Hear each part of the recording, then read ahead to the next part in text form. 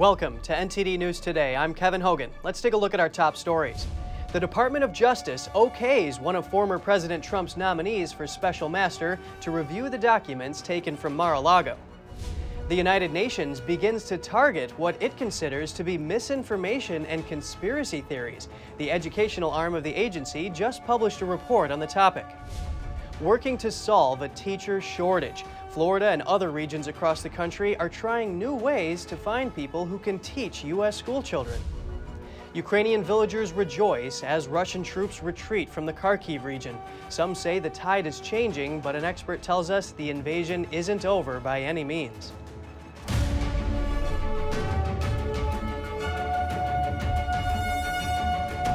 The U.S. annual inflation rate came in at 8.3% in August. That's higher than the market forecast, but it's slightly down from the 8.5% reading in July. The core inflation rate, which doesn't include the food and energy sectors, rose to 6.3% last month. This was also higher than market expectations. Food and shelter costs contributed to the inflation numbers. They increased 11.4% and 6.2% respectively. Investors are worried that the Federal Reserve will continue raising interest rates and might be more aggressive in its monetary tightening efforts. And the Department of Justice has agreed to one of Trump's picks for a special master. The third party would review documents the FBI seized from Mar-a-Lago. NTD's Jessica Beatty has more. The DOJ said in a filing Monday night it was willing to accept Trump pick Raymond Dearie for special master. Dearie was appointed by Reagan and was a federal judge. He's now a senior circuit court judge. He's been a well-respected judge for decades, and he's served on the Foreign Intelligence Surveillance Court. It's unclear whether the judge in the case will name Dearie or someone else as special master. Trump's team Monday said it opposed both of the DOJ's picks. The same day in a filing, Trump's lawyers dismissed the former president's retention of documents at Mar-a-Lago as a storage dispute. Trump's team urged the judge to keep in place a directive that temporarily halted key aspects of the Justice Department's criminal probe. Trump's lawyers referred to the documents that were seized as purported classified records, saying the Justice Department had not proven that the materials taken by the FBI during its August 8 search were classified or remain so now. The Justice Department has requested continued access to the documents in the case. It's unknown when the judge will make her decision. Meanwhile, the DOJ has reportedly issued about 40 subpoenas over the past week, seeking information about efforts by former President Trump and his allies to dispute the 2020 election. The New York Times reported the news Monday. Among the people reportedly subpoenaed are Trump's one-time political director, deputy chief of staff, and campaign manager. And the subpoenas go beyond the January 6 Capitol breach. They also seek information about Trump's campaign fundraising and alternate electors. Jessica Beatty, NTD News. Now we turn to education on the international scale. The United Nations Educational, Scientific, and Cultural Organization, or UNESCO, is targeting what they consider to be misinformation and conspiracy theories. Here are the details. UNESCO released a major report on misinformation and conspiracy theories for educators this summer titled Addressing Conspiracy Theories, What Teachers Need to Know. The UN agency said in the report that conspiracy theories cause significant harm and form the backbone of many populist movements. The report goes on to say conspiracy theories foster and reinforce harmful thinking patterns and exclusive worldviews, and reduce trust in public institutions and scientific institutions. UNESCO officials argue that conspiracy theories can drive people to violence or decrease their desire to reduce their carbon footprint. In some cases, teachers are encouraged to report their students to authorities. Examples of conspiracy theories cited in the report include climate change denial, manipulation of federal elections in the U.S., to notions such as the earth is flat or Michelle Obama is actually a lizard. Patrick Wood, the director of Citizens for Free Speech, criticized the report. He told the Epoch Times, quote, "There are plenty of crazy thoughts on the internet, many of which are patently false. The only thoughts being corrected are those contrary to the globalist narrative. This proves that the focus is on protecting their own narratives and nothing else. Anyone who does not parrot the globalist narrative is by default considered to be a conspiracy theorist." In June, UNESCO held a summit on addressing conspiracy theories through education. The agency unveiled strategies to prevent people from believing in conspiracy theories and tools for dealing with those who already believe them. New York University professor of media studies Mark Crispin Miller has a warning. He told the Epoch Times, quote, "I can't think of anything more dangerous to free speech and free thought, and therefore democracy, than this effort by the UN, which has no business telling us what's true and what is not." Zooming in on education in the U.S., school districts across the country are complaining about a teacher shortage. Some regions are taking special measures to fill those empty spots. Florida is inviting military veterans to lead classrooms while they work on earning education credentials. According to the National Education Association, the Sunshine State has nearly 200,000 public school instructional staff. The state said over 280 veterans applied to the Military Veteran Certification Pathway as of late August. Governor Ron DeSantis signed into law the bill approving the program on June 9th. That's after it passed through both houses of the Florida legislature without any opposing votes. The measure has since generated both support and criticism. A teacher at an elementary school in Miami said he had one sibling in the U.S. Army and another in the Air Force, but that he wouldn't trust them with his children as teachers. It's just not fair for someone to come into a classroom unqualified, unprepared to teach and shape young minds.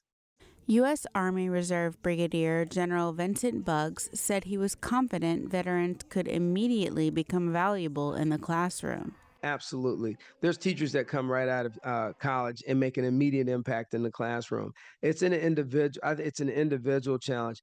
In other regions across the country, districts had virtual teachers join classrooms remotely from several states away and offered bonuses to lure back retirees as school resumed this year.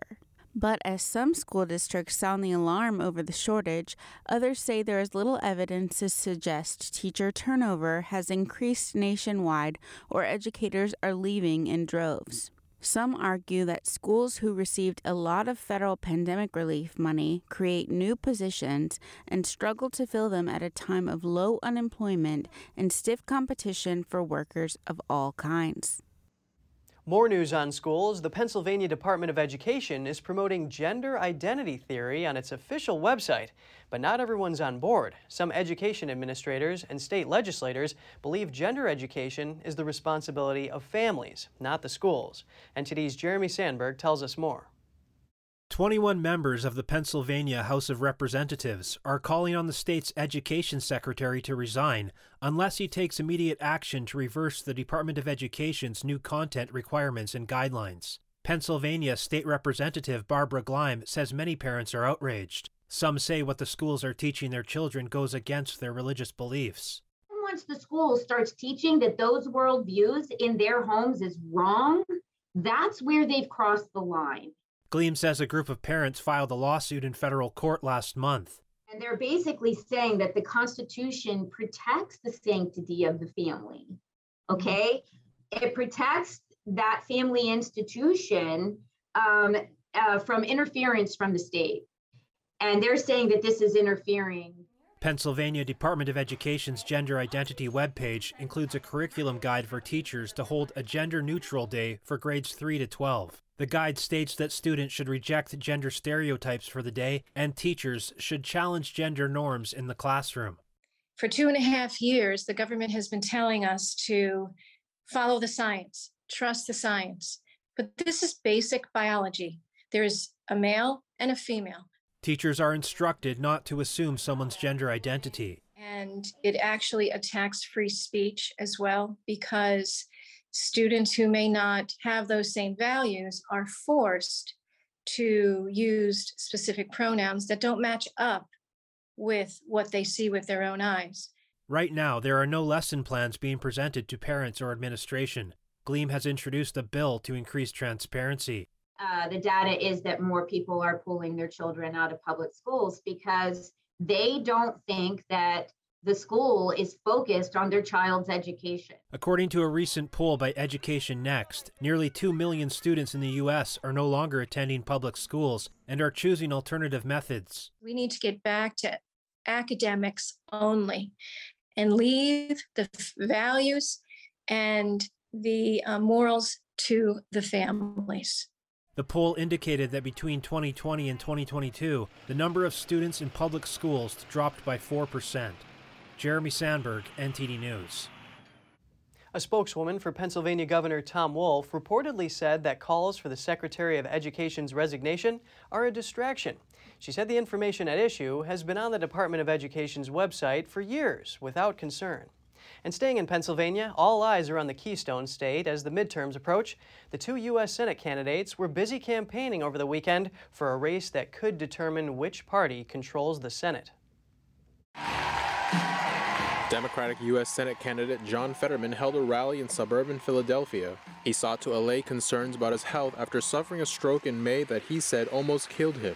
Who has someone, maybe personally, yourself, has ever had a big, major health challenge?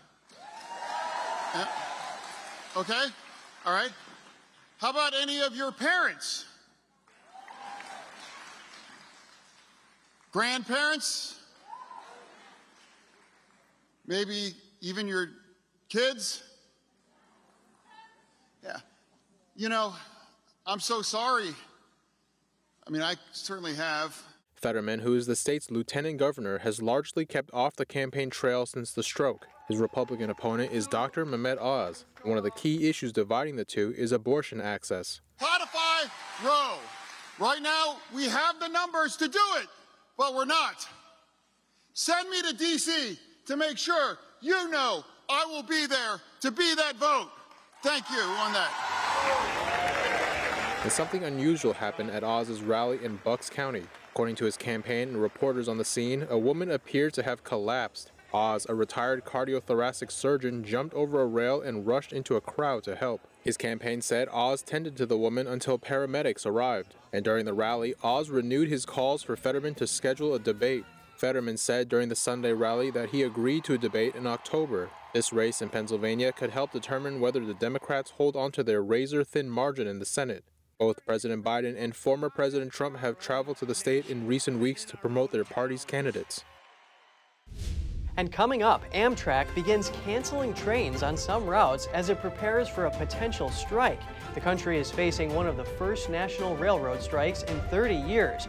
Find out more in just a minute.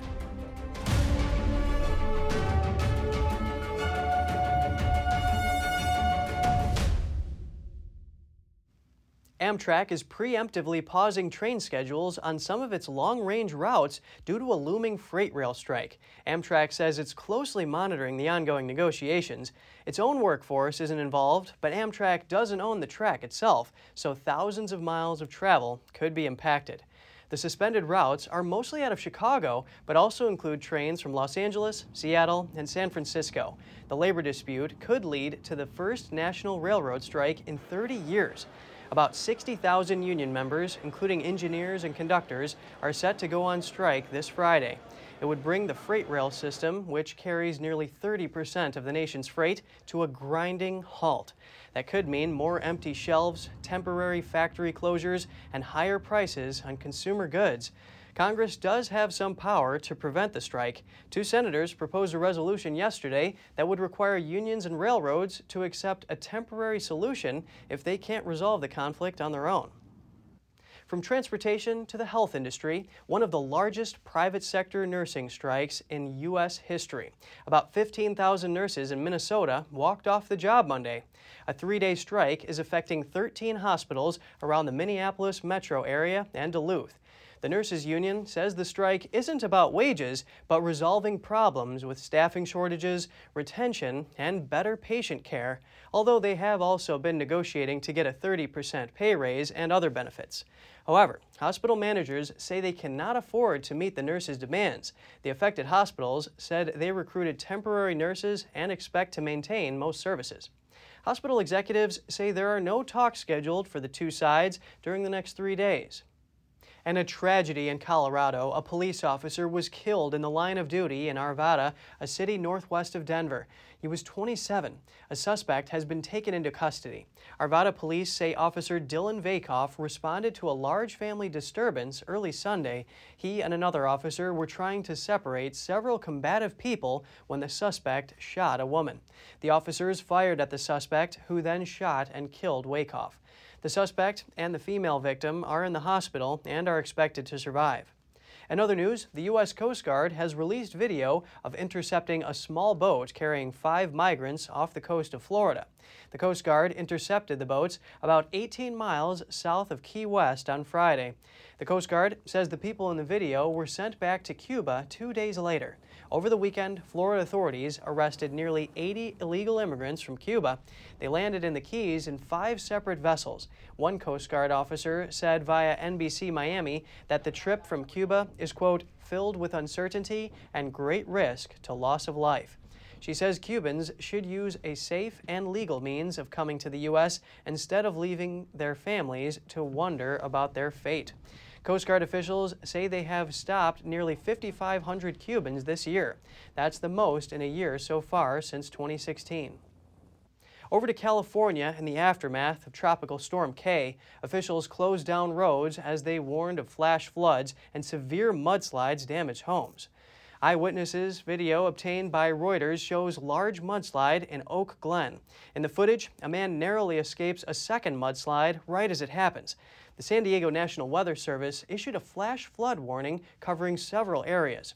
County authorities tweeted around 8 p.m. that the mud affected gas and power lines and that officials were checking street by street for possible rescues. Just after 9 p.m., authorities issued evacuation orders for Oak Glen. A second evacuation order came at 10 p.m. for another affected area. The U.S. Navy says its videos of UFOs are classified and will not be disclosed to the public. They say releasing them would harm national security. This is in response to requests from a website called The Black Vault. The website keeps an archive of declassified government documents obtained through Freedom of Information Act requests. It mainly focuses on materials related to UFOs and similar phenomena. The website's creator says he's been trying to obtain the Navy's videos since April 2020. He says he's appealing for all of the videos that are classified as unidentified aerial phenomenon to be released. The Navy told the website that the videos could provide adversaries with valuable information regarding the Department of Defense and the Navy. And NASA is celebrating the 60th anniversary of a historic speech given by President John F. Kennedy. The speech in 1962 rallied the nation to land astronauts on the moon. The speech at Rice University, although it followed a message that he had sent to Congress, in so many ways captured the moment in a very specific way. His direction about sending a man to the moon, and he talked about doing other things as well, returning him safely. Kennedy gave the speech at Rice University in Houston, Texas on September 12, 1962, in front of thousands of people. The school on Monday also celebrated the 60th anniversary of the speech. NASA Administrator Bill Nelson was the keynote speaker. The program also featured Johnson Space Center Director Vanessa Weish, as well as other agency officials, dignitaries, and local and national elected officials. NASA is currently gearing up for a test flight of its moon rocket Artemis 1 after 2 unsuccessful launch attempts. Through Artemis missions, NASA hopes to eventually return a person to the moon and explore Mars. NASA is pushing back the next launch attempt for its Artemis 1 moon rocket. The agency announced Monday that the launch will now take place on September 27th, 4 days later than originally slated. The September 27th launch window is 70 minutes long, shorter than the 120-minute window available on September 23rd. October 2nd is a potential backup date. The first 2 Artemis 1 launch attempts were scrubbed for technical problems. And if you have any news tips or feedback for the show, don't hesitate to email us at news.today@ntd.com. And just ahead, calls for an investigation into U.S. taxpayer money being used to buy Chinese solar panels that may have been made using forced labor. We bring you analysis from a Uyghur politician. And Chinese microchips being built into the iPhone 14. One lawmaker says the Silicon Valley tech giant is playing with fire. Stay tuned for more right here on NTD News.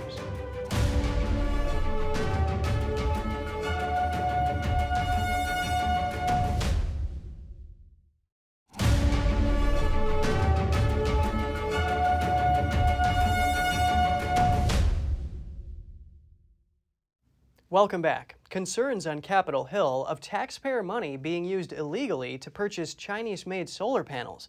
The heart of the issue involves the U.S. Virgin Islands allegedly using disaster relief money to buy panels from China. Our next guest describes how it's possible these panels could be made in an inhumane way in China's Xinjiang region, also known as East Turkestan by some Uyghurs. Please welcome Salih Hudayar, the Prime Minister of East Turkestan's government in exile. Pleasure speaking with you today, Salih. Thank you for having me. House Republicans are demanding an investigation over DHS money being used to buy Chinese solar panels made with forced labor. A lot of polysilicon is produced in your homeland. In your view, how likely is it that Uyghur slave labor is producing these panels? It's very likely, given the fact that prior to China starting its official campaign of genocide and forced labor of Uyghurs, in 2014, solar polysilicon production in East Turkestan amounted for only 9% of the global production. By 2021, it proliferated to over 50% of global production. And the fact that this is happening around the same time that China is locking up millions of Uyghurs and other Turkic peoples into concentration camps and forced labor camps shows us that this is only possible if the Chinese government was using slave labor of Uyghurs. So it's very highly likely.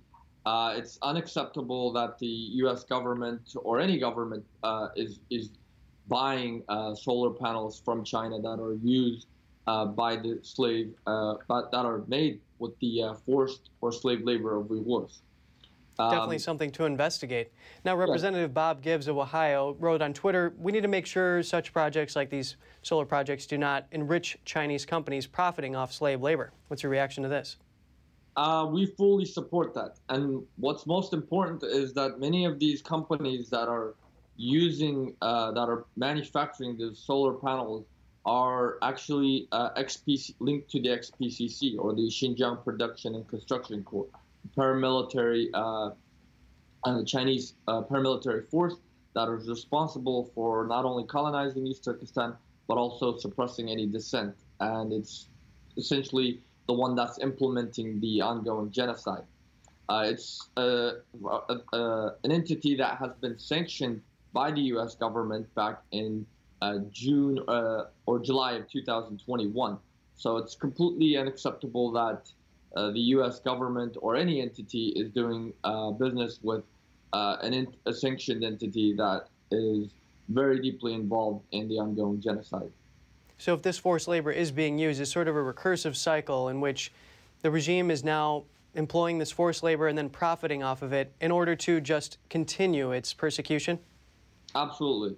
Absolutely, because even to hold millions of Uyghurs in concentration camps costs the Chinese government a lot of money, to pay for their security forces, to pay for all the extra, surveillance and other systems that they have in place. Now, the U.S. has designated the persecution of Uyghurs and other Muslim minorities as genocide. What are these people facing both inside and outside of China's official borders? Inside the camps, the Chinese government is subjecting them to forced indoctrination, up to 14 to 16 hours a day, praising the Chinese Communist Party. They're stripped of their identity, their religion, their culture. People are being forcibly sterilized. There are also credible reports that they are being, facing sexual abuse and rape. There are also other credible reports that they are also having their organs harvested, much like the Falun Gong. Salih Hudayar, Prime Minister of East Turkestan's government in exile. Pleasure speaking with you today. Thank you for having me. The new iPhone 14 may come equipped with microchips from China. U.S. lawmakers are highly alarmed and warn about the consequences. NTD's Tiffany Meyer has more with China in Focus. Apple is debuting the next generation of iPhone, and the device will come equipped with microchips from China. That's according to a South Korean media report. It says iPhone 14's chips may come from Yangtze Memory Technologies, or YMTC. The company has links to the Chinese Communist Party. Senator Marco Rubio took aim at Apple over the news, saying the company is playing with fire. He warned that if Apple moves forward, it will be subject to scrutiny like it has never seen from the federal government, adding we cannot allow Chinese companies beholden to the Communist Party into our telecommunications networks and millions of Americans' iPhones. Congressman Michael McCaul says YMTC's ties with the Chinese Communist Party and its military are extensive.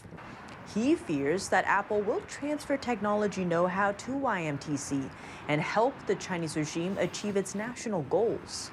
Both Democrats and Republicans regard YMTC as a national security risk and have accused the company of violating a U.S. tech export ban. That's because it sells chips to a sanctioned Chinese company, telecom giant Huawei. A bipartisan group urged the Commerce Department to add the company to a trade blacklist this July, but the effort failed. Carmaker VinFast has made the first deliveries of their all-electric sport utility vehicles to customers in Vietnam. Now the automaker is setting its sights on the U.S. market, where it hopes to compete with legacy automakers and startups. With simulated smoke and bright flashing lights, Vietnamese carmaker VinFast presented its all-electric sport utility vehicles. The crowd gathered for the event applauded the first batch of the electric SUVs made for local customers. But VinFast is setting its sights on the international market, with U.S. deliveries of the EVs due to begin as soon as December. These first vehicles will be delivered to our Vietnamese customers. After that, the next batch of 5,000 vehicles will be produced for the US and North American market. We will start producing that batch next week. Then we will start producing for the EU market. VinFast, which began operations in 2019, is hoping its VF8 and VF9 models can compete with legacy automakers and startups in the US. The company has registered 65,000 reservations globally and says it expects to sell 750,000 EVs per year by 2026. And in March, VinFast announced plans to build a production facility in North Carolina with an initial projected capacity of 150,000 EVs a year. For U.S. customers, the VF8 will start at just over $42,000 and the VF9 will begin at $57,500, excluding the cost to lease the electric battery. The company said options that include batteries will also be available.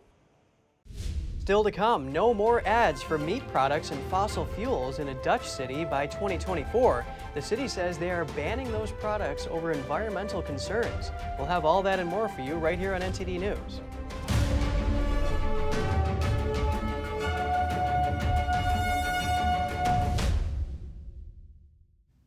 American and Canadian forces detected 2 Russian patrol planes flying within the Alaskan and Canadian Air Defense Identification Zones. The aircraft were detected by the North American Aerospace Defense Command, or NORAD, on September 11th. The officials said the 2 aircrafts stayed in international airspace and didn't enter American or Canadian airspace. NORAD said in a statement that the activity is not seen as threatening or provocative. The Russian aircraft flew within the same region that NORAD started an air defense operation a day later. That operation involves aircraft from the U.S. and Canada flying at high altitudes over Arctic and Pacific areas. The operation ends Wednesday. NORAD is a binational command charged with the defense of the United States and Canada. It's been operating since 1958. Next, an update on the war in Ukraine. Villages in the Kharkiv region are reportedly rejoicing after Russian forces fled and Ukrainian soldiers occupied the area. We get some strategic analysis on this from a former U.S. military officer. He breaks down the retreat, Moscow's rhetoric surrounding it, and relations between Russia and China. Joining us now is retired U.S. Marine Colonel Grant Newsham. He's also a senior fellow with the Center for Security Policy. Great to see you again, Grant. I'm glad to be here. Thanks very much. Some are saying the tide is turning in Ukraine as Russian forces retreat and as Ukraine puts pressure on the invaders and takes back more territory. What's your take on this? Well, it's certainly better than it was in February. This has turned in Ukraine's favor. They've gotten some good advice from somewhere. They've gotten some good hardware, and they've put it to use in a very effective way. And as I say, it's nice to see things actually working out well for the Ukrainians. This isn't over by any means, but nonetheless, it's got the Russians on the back foot. And Russian and Chinese officials are set to meet later this week. Could Russia and China be forming an alliance? And if so, what does this mean?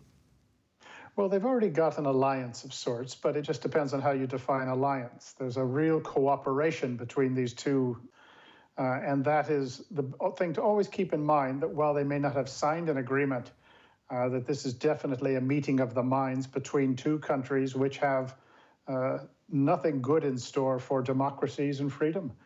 The Chinese are, of course, sort of watching to see what happens to the Russians. And they have been quietly providing financial, economic, and even some military support. And the political support that they've provided, particularly at the United Nations, that has been of immense help to the Russians. So do keep in mind this may be a marriage of convenience, but sometimes that'll be enough to cause the civilized world a lot of trouble. You mentioned political support. Can you elaborate on this? Well, any effort to actually condemn the Russians for what they have done against Ukraine, the human rights atrocities, the Chinese have made sure that those go nowhere. And they have also leaned on other countries around the world to keep quiet as well. When the attack started on Ukraine, the Chinese actually issued orders to their propaganda ministry and the outlets to not say anything bad about Russia, because when the time comes with Taiwan, we'll want the Russian support. So this willingness to keep mouths closed and to call the Russians out for what they've done, it's immensely valuable to the Russians, and the Chinese have provided that support. Speaking of mass communications, how have the Russians treated the public view of their retreat? Oh, well, you can only hide it so far and call it certain things. I think they've called it regrouping. But the Russian citizenry knows, and the Russian elite class knows as well what has happened. They have really embarrassed themselves, and there is no way to hide this. So this is a very interesting turn of events. As I said, it's not the end of anything. But it is something that we'll have to watch very closely. And it is ultimately because the Ukrainians have fought like tigers to protect themselves. And the hardware, the advice are all important. But at the end of the day, it's the Ukrainians who have stood up and fought and died. And now they're getting some payback. And Grant, just briefly here, in light of the recent retreat, how would Russian defeat in Ukraine affect Beijing's military ambitions toward Taiwan? Unfortunately, what the Chinese will do is they will look at what they think the Russians did wrong, and they'll try to do it better or do it differently. And they have been watching this assault from the very beginning and calculating how it would actually work with Taiwan and what didn't work out well for the Russians. That's been pretty obvious. And the Chinese, who have such a superiority complex over the Russians, figure, well, the Russians made mistakes, but we'll do it better when we go after Taiwan. Very interesting perspective. Retired U.S. Marine Colonel Grant Newsham, pleasure speaking with you today. Well, thanks very much. Glad to be here. In the Netherlands, a city is moving to ban ads for meat, fossil fuels, and gas cars in public spaces. They say this is due to environmental concerns. Here are the details. The Dutch city of Haarlem, just outside Amsterdam, has moved to outlaw some advertisements for meat in public areas. It would also ban ads for fossil fuels, fossil fuel-powered cars, and vacation flights at those same public spaces, which include bus stations and advertising columns. The law would take effect in 2024 to honor existing contracts with advertisers. A Haarlem city councilor who represents the Green Left Party came up with the resolution. Haarlem's proposed ban comes as many environmentalists redouble their efforts to limit or even eliminate animal agriculture, particularly in the Netherlands. The Netherlands is a significant center of animal agriculture, but that may soon change. In June, the Dutch government proposed massive area-specific cuts to nitrogen emissions. The emission standards are strict enough to shutter about a third of the nation's farms by 2030. One Dutch trucker who protested the emission standards told the Epoch Times that he thinks Haarlem's new rule is part of that bigger picture. Wybron van Haga, a member of the Dutch parliament and leader of a political party, described the ban as an attack on free enterprise and bad for the economy. Dutch media also reported that the country's central organization representing the meat industry expressed similar worries about the ban. Meanwhile, many environmental groups are celebrating. The United Nations Food and Agriculture Organization attributes over 14% of greenhouse gas to livestock, due in part to methane from gases they emit. Eurogroup for Animals reacts to the ban, saying, quote, "This is a great step towards reduced meat consumption and the promotion of more sustainable food systems." Greenpeace UK wrote, quote, "The meat and dairy industry is responsible for 19% of global greenhouse gas emissions, so this is good news for the climate." South Africa is struggling with recurring power cuts. State power utility Eskom implemented cuts last week and will do so again this week. The government has plans to fix the problem, but results could be a year or more away. Here's more. In July, President Cyril Ramaphosa pledged new moves to tackle the crisis. But Eskom Chief Operating Officer Jan Oberholzer said that though they have various plans in place, this is going to take time to implement. Speaking at a news briefing, Oberholzer also addressed the continuing deterioration of Eskom's aging and unreliable fleet of coal-fired power stations. He said 42 generating units, or almost 24,000 megawatts of capacity, tripped last week, with some units breaking down more than once. Midway through its financial year, Eskom has spent 7.7 billion rand, or $451 million on diesel to run emergency generators. That's far in excess of the budgeted amount, Oberholzer said, calling it a serious concern. The Australian government says the image of King Charles III won't automatically replace Queen Elizabeth II on Australian $5 notes, and it could be replaced by Australian figures. Australian coins are mandated to carry the image of the British monarch. However, a Treasury official says the Queen's image was on the $5 note because of her personality, not her status as the monarch, and any changes would not be automatic. The Royal Australian Mint is the sole producer of coins in the country. It says it will issue no circulating coins bearing the likeness of Queen Elizabeth in 2023, but says some coins dated 2023 have already been released with the Queen's image. The Queen's death has reignited debates about Australia's future as a constitutional monarchy. Voters narrowly chose to maintain the British monarch as its head of state in a 1999 referendum. And if you have any news tips or feedback for the show, don't hesitate to email us at news.today@ntd.com.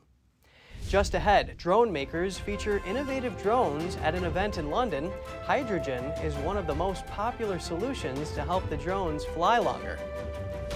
And houseboats made of cardboard float in the Netherlands. The houseboats all feature a bathroom, separate bedroom, and wall-integrated folding beds. Stay tuned for more in just a minute.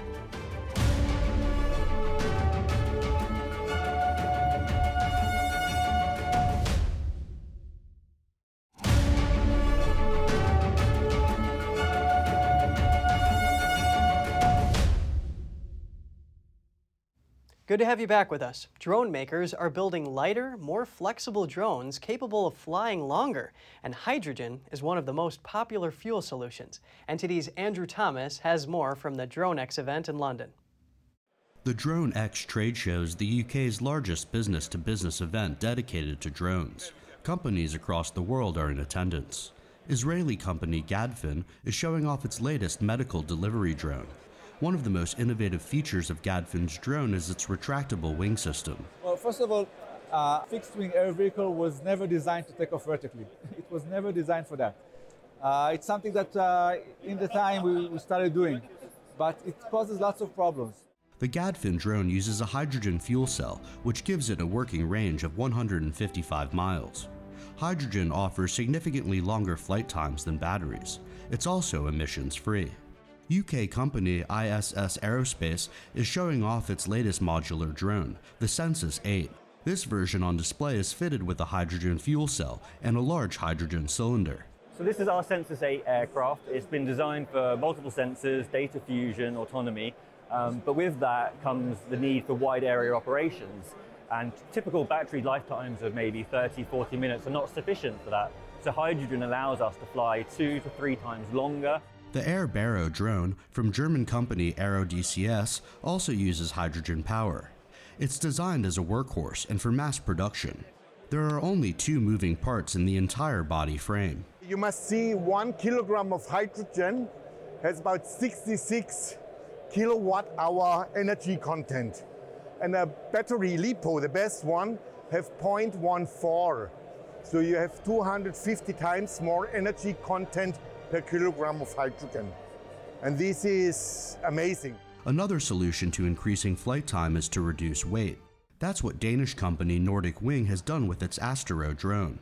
It's lightweight enough to be hand-launched by one person. Our aim with the Astero drone was to build a sufficiently robust drone that can be in the air for much longer than a similar drone of this class and be robust enough to drop down and it still is able to be used again and again. Andrew Thomas, NTD News. Houseboats made of cardboard. They don't sink, and you can even stay in one overnight in the Netherlands. They could help Dutch cities expand on the water in the future. These small floating houses made of cardboard are called wickelboats. They're coated with waterproof and wooden layers. The segments are modular too, so the length of each house can be extended or reduced. If you have very limited space in the Netherlands, and especially in Rotterdam as an expanding, bustling city, then you also look to places where people can go on the water and things like that. And it's also the square meters are used in a very multifunctional way. The houseboats all feature a bathroom, separate bedroom, and wall-integrated folding beds. There's a video projector with a roll-out screen, and a hidden hot tub. You won't miss anything. And only on 30 square meters or 45 square meters, and you have everything you want. The jacuzzi, for example, if you opt for a wickelboat with a jacuzzi, you don't see it in daytime. You just sit on the terrace on the jacuzzi because it's under the deck. Wickelboats could be part of a solution to develop Dutch cities on the water. The floating Global Center on Adaptation building in Rotterdam is a prime example. It's the largest floating office in the world.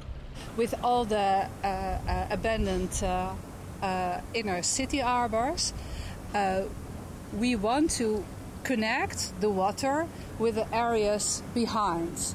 So we are now thinking about developing the city in connection with the water. Wickelboats are also used for professional events like meetings and team building workshops.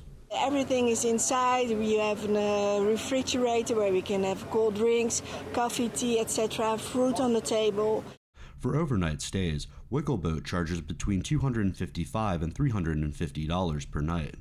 The company is also planning new projects in Dutch and Belgian cities with old harbors. Andrew Thomas, NTD News. Still to come, baseball fans no longer have to wait in long lines for snacks. At some stadiums, they can order food from their phones and pick it up near their seats. Stay tuned for more in just a moment.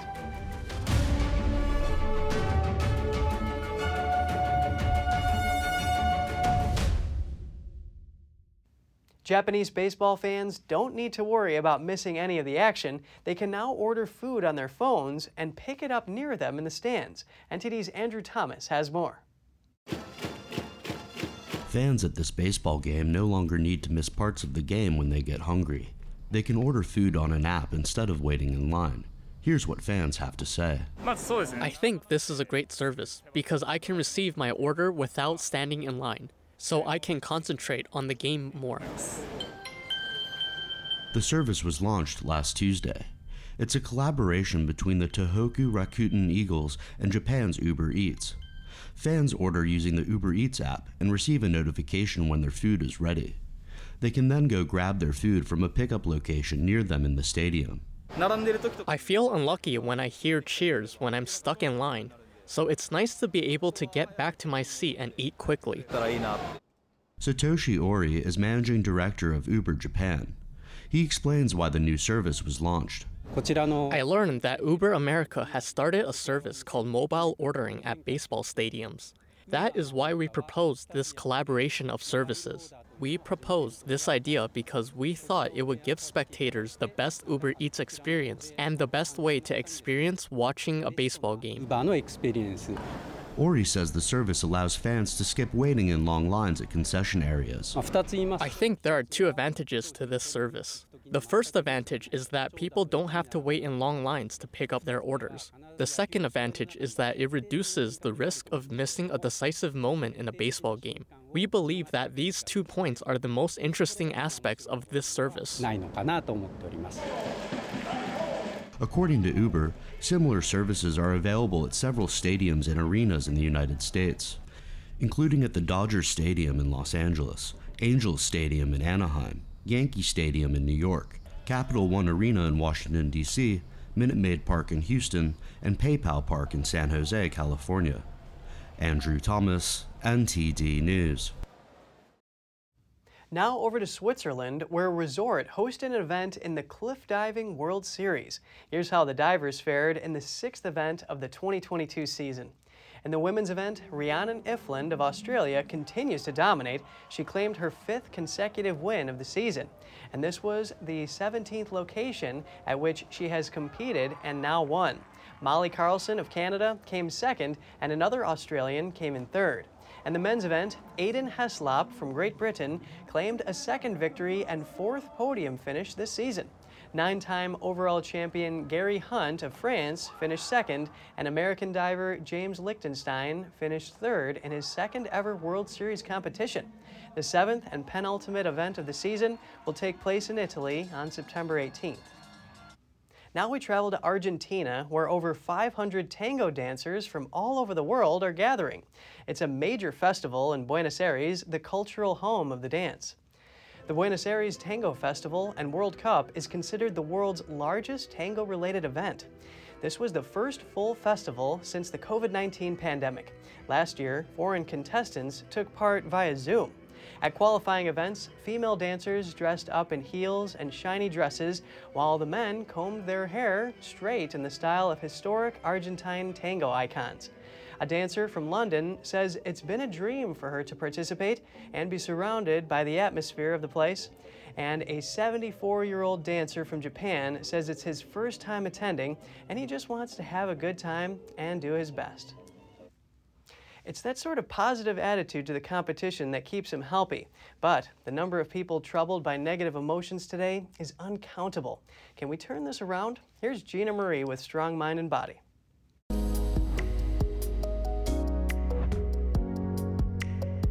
Let's talk about the happiness hormones. When we understand how they work, we maximize their positive effects on our health and moods. They have weird names but magic properties. They are serotonin, dopamine, endorphins, and oxytocin. Serotonin is the calm, wake-up call chemical. It's the anti-stress agent that keeps your brain calm and regulates your mood. When low, you get irritability, depression, and anxiety. Dopamine is the reward chemical promoting positive mood-enhancing memory and concentration. Endorphins stimulate the runner's high. You are dead beat but relaxed and happy. Endorphins in action also act as natural painkillers. Oxytocin is the natural love drug.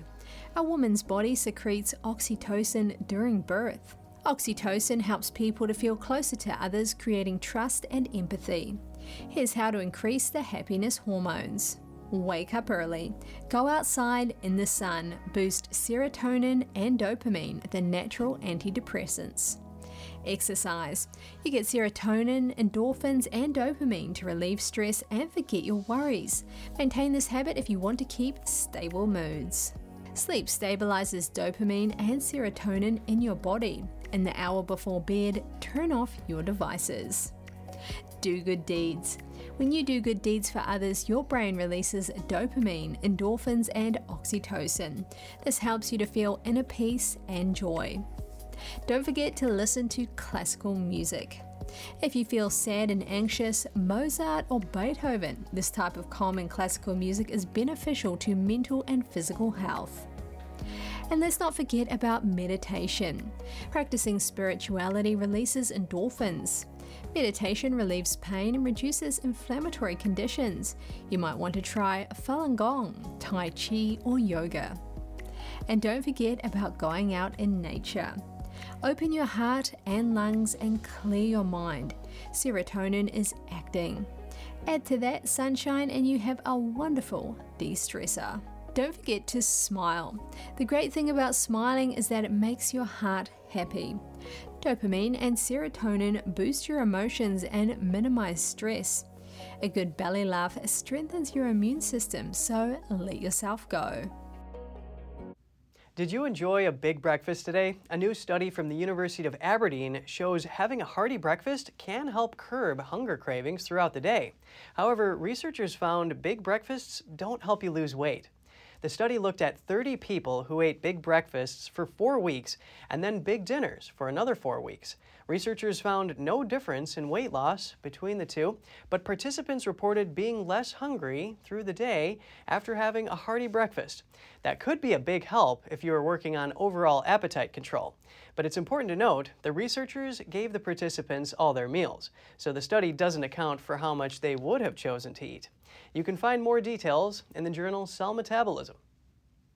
And that's all for today's program. We're really glad to have you with us. Please send us an email if you'd like to tell us something. We're going to put it on screen. For podcasters, that's news.today@ntd.com.